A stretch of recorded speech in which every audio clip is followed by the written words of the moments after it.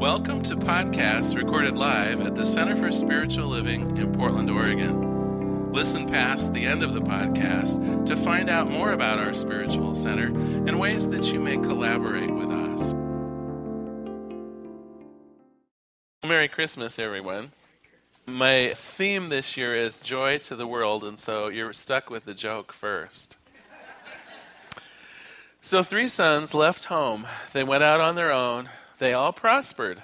Getting together before Christmas, they discussed the gifts that they were going to send their elderly mother. The first man said, "I built a new house for Mother this year." The second said, "Well, for Christmas, I sent her a Mercedes." The third smiled and said, I think I have you both beat this year. Remember how Mom enjoyed reading to the Bible to us? We'd sit around the fireplace after dinner and she'd read the good book. Well, I sent her a remarkable parrot that recites the entire Bible. It took church elders 12 years to teach him. He's one of a kind. Mom just has to name the chapter and the verse, and the parrot will read the Bible. Well, soon after Christmas, they received their letters of gratitude from their mother. "Dear Milton," she wrote the first son, "the house you built for me, it's lovely, but it's so very large. I'm having trouble just keeping it clean." "Dear Gerald," she wrote to the second son, "you'd need to know I gave up my driver's license this year. The Mercedes is a lovely touch, but what do I do with it?" "Dearest Donald," she wrote the third son, "you have the good sense to know what your mother truly loves best. The chicken was delicious."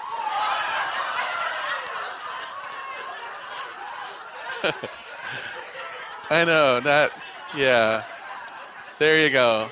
All right. I'll take the antlers off now, and we'll get serious about Christmas. I just had the great fun and good pleasure of being on vacation with nephews and niece in Orlando, Florida, and of course we went to Disney World and had just an outrageous good time. I mean, it really was lovely.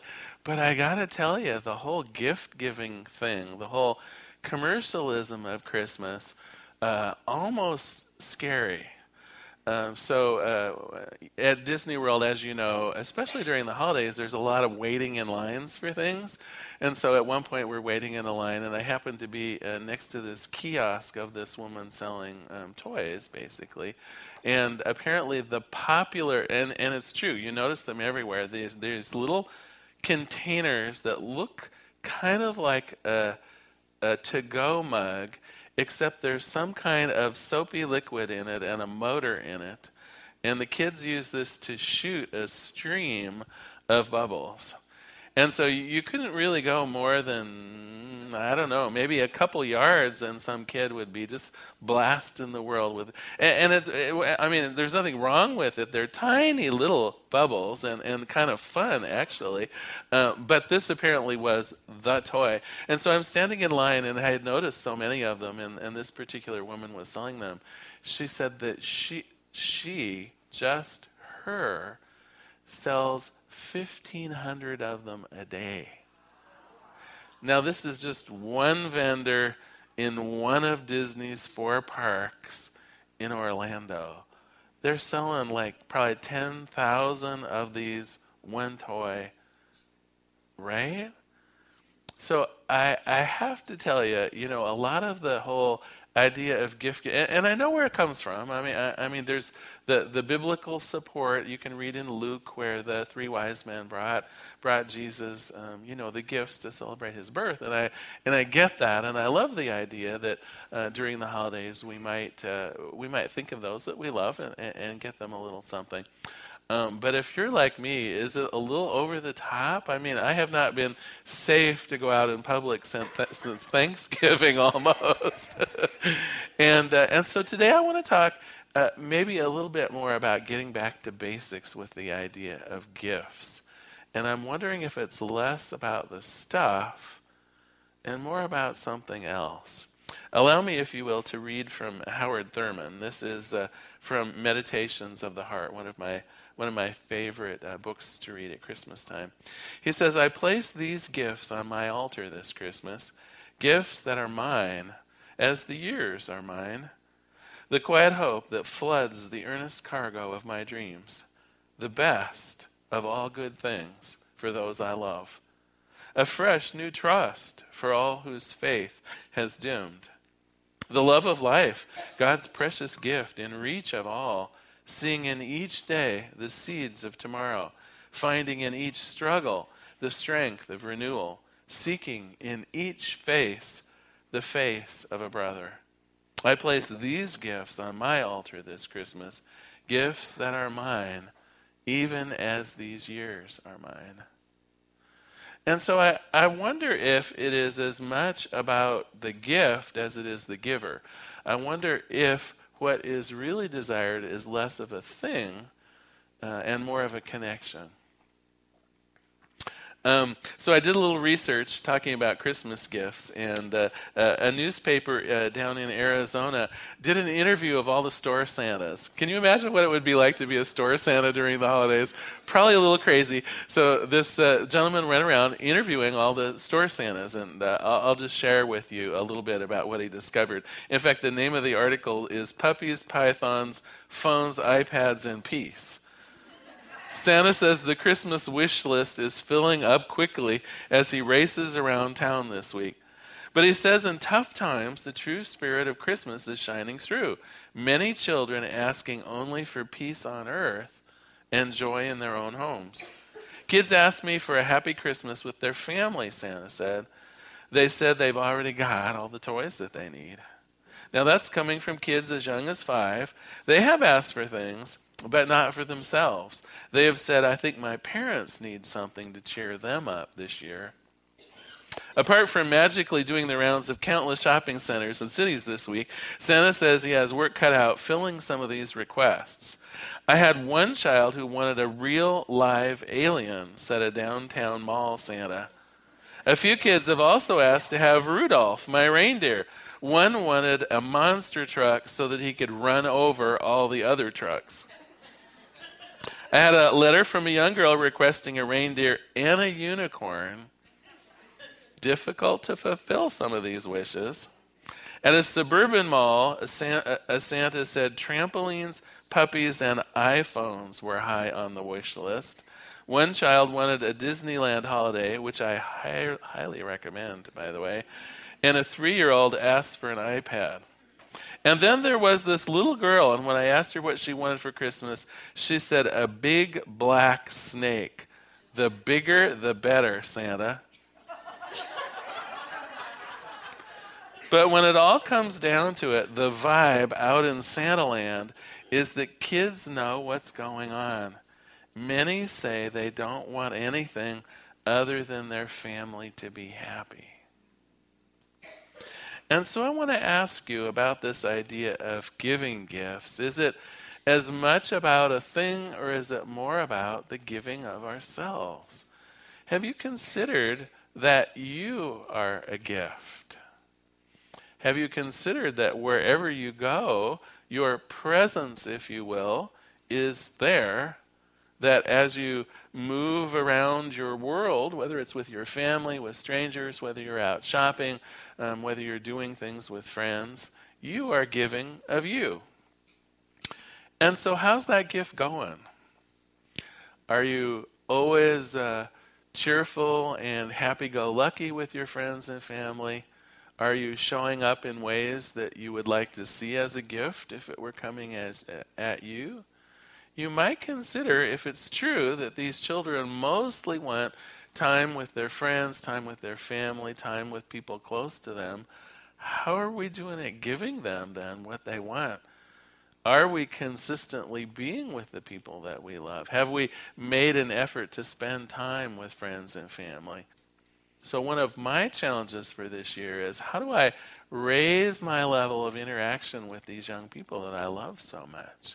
That's one of the ways that I can give both myself and them a little bit of a gift this year, is through our presence, through our mutual support. So that's one of the things that I'm working on. It's not surprising, I guess, that 2,000 years ago there was another gift on this planet. And I thought it was interesting. I was reading over Luke, which has the longest of the Christmas stories in it. And I was emboldened with the idea of how they described the birth of Jesus. So this is the first, if you will, the first heralding of the birth. So this is from Luke 8. And there were shepherds living out in the fields nearby, keeping watch over their flocks at night. An angel of the Lord appeared to them, and the glory of the Lord shone down around them, and they were terrified. But the angel said to them, and this is the first, at least in the Bible, this is the first time when the birth of Jesus is announced to the world. The angel said, "Do not be afraid. I bring you good news, and it will cause great joy for all people. Today in the town of David, a Savior has been born." And so even in Jesus, it wasn't so much the what he brought as it is who he was. It was him as the gift of joy in the world. So in a little bit, we're going to do a candle lighting ceremony. You'll see we have some candles out, and I'll tell you more about how we're going to do that in a minute. But in the meantime, as we listen to some more music, I would like you begin thinking of what kind of gift you would like to give to the planet this year. For me, I've decided that I want to be joy to the world. And so one of the things that I'm planning on this year is that when I walk into a room, people start smiling. I'm going to have to get a big, long list of even better jokes than the one I already did today. I'm prepared for that. I'm up for that. But literally, I want to see what I can do to become joy in the world this year. And I'm actually going to think about it as an actual kind of quest that I'm going to be on. I'm going to take some notes and do some work on what joy means to me and how I can maybe tease it out of some of the other people that are not having such a joyous time of life. But that's just my story. And I would invite you, and you'll see how it fits into our candle lighting ceremony in a little bit. I would invite you to be thinking, what is the gift that you want to give? What can you give in the world this year? Is it peace on earth? Is it joy? Is it love that is undiminished? I know a big one. I would hope some of us might be willing to give the gift of forgiveness this year, because it seems like there's a fair amount of hard-heartedness going on. So think about some of the many gifts that you might be able to give, and in a little bit we'll have a chance to put those gifts into action. For today, for now I should say, what I'd like to do is just center us in prayer. There is one power, one presence, one life, and one love. There is only this one thing. Today, above all, I celebrate it as that Christ consciousness, that consciousness born over 2,000 years ago that said, yes, there is peace on earth. Yes, there is joy in this world. Yes, there is love. There is life. There is enough available for everyone. Those spiritual principles, those promises brought to us in the New Testament, each of this, all of this here for us to create lives to our own choosing. And so for this, I give great thanks for this capability for each of us to be truly an important gift in the world. I give great thanks. I let it be. And so it is. Thank you so much for being here today. So glad you were here.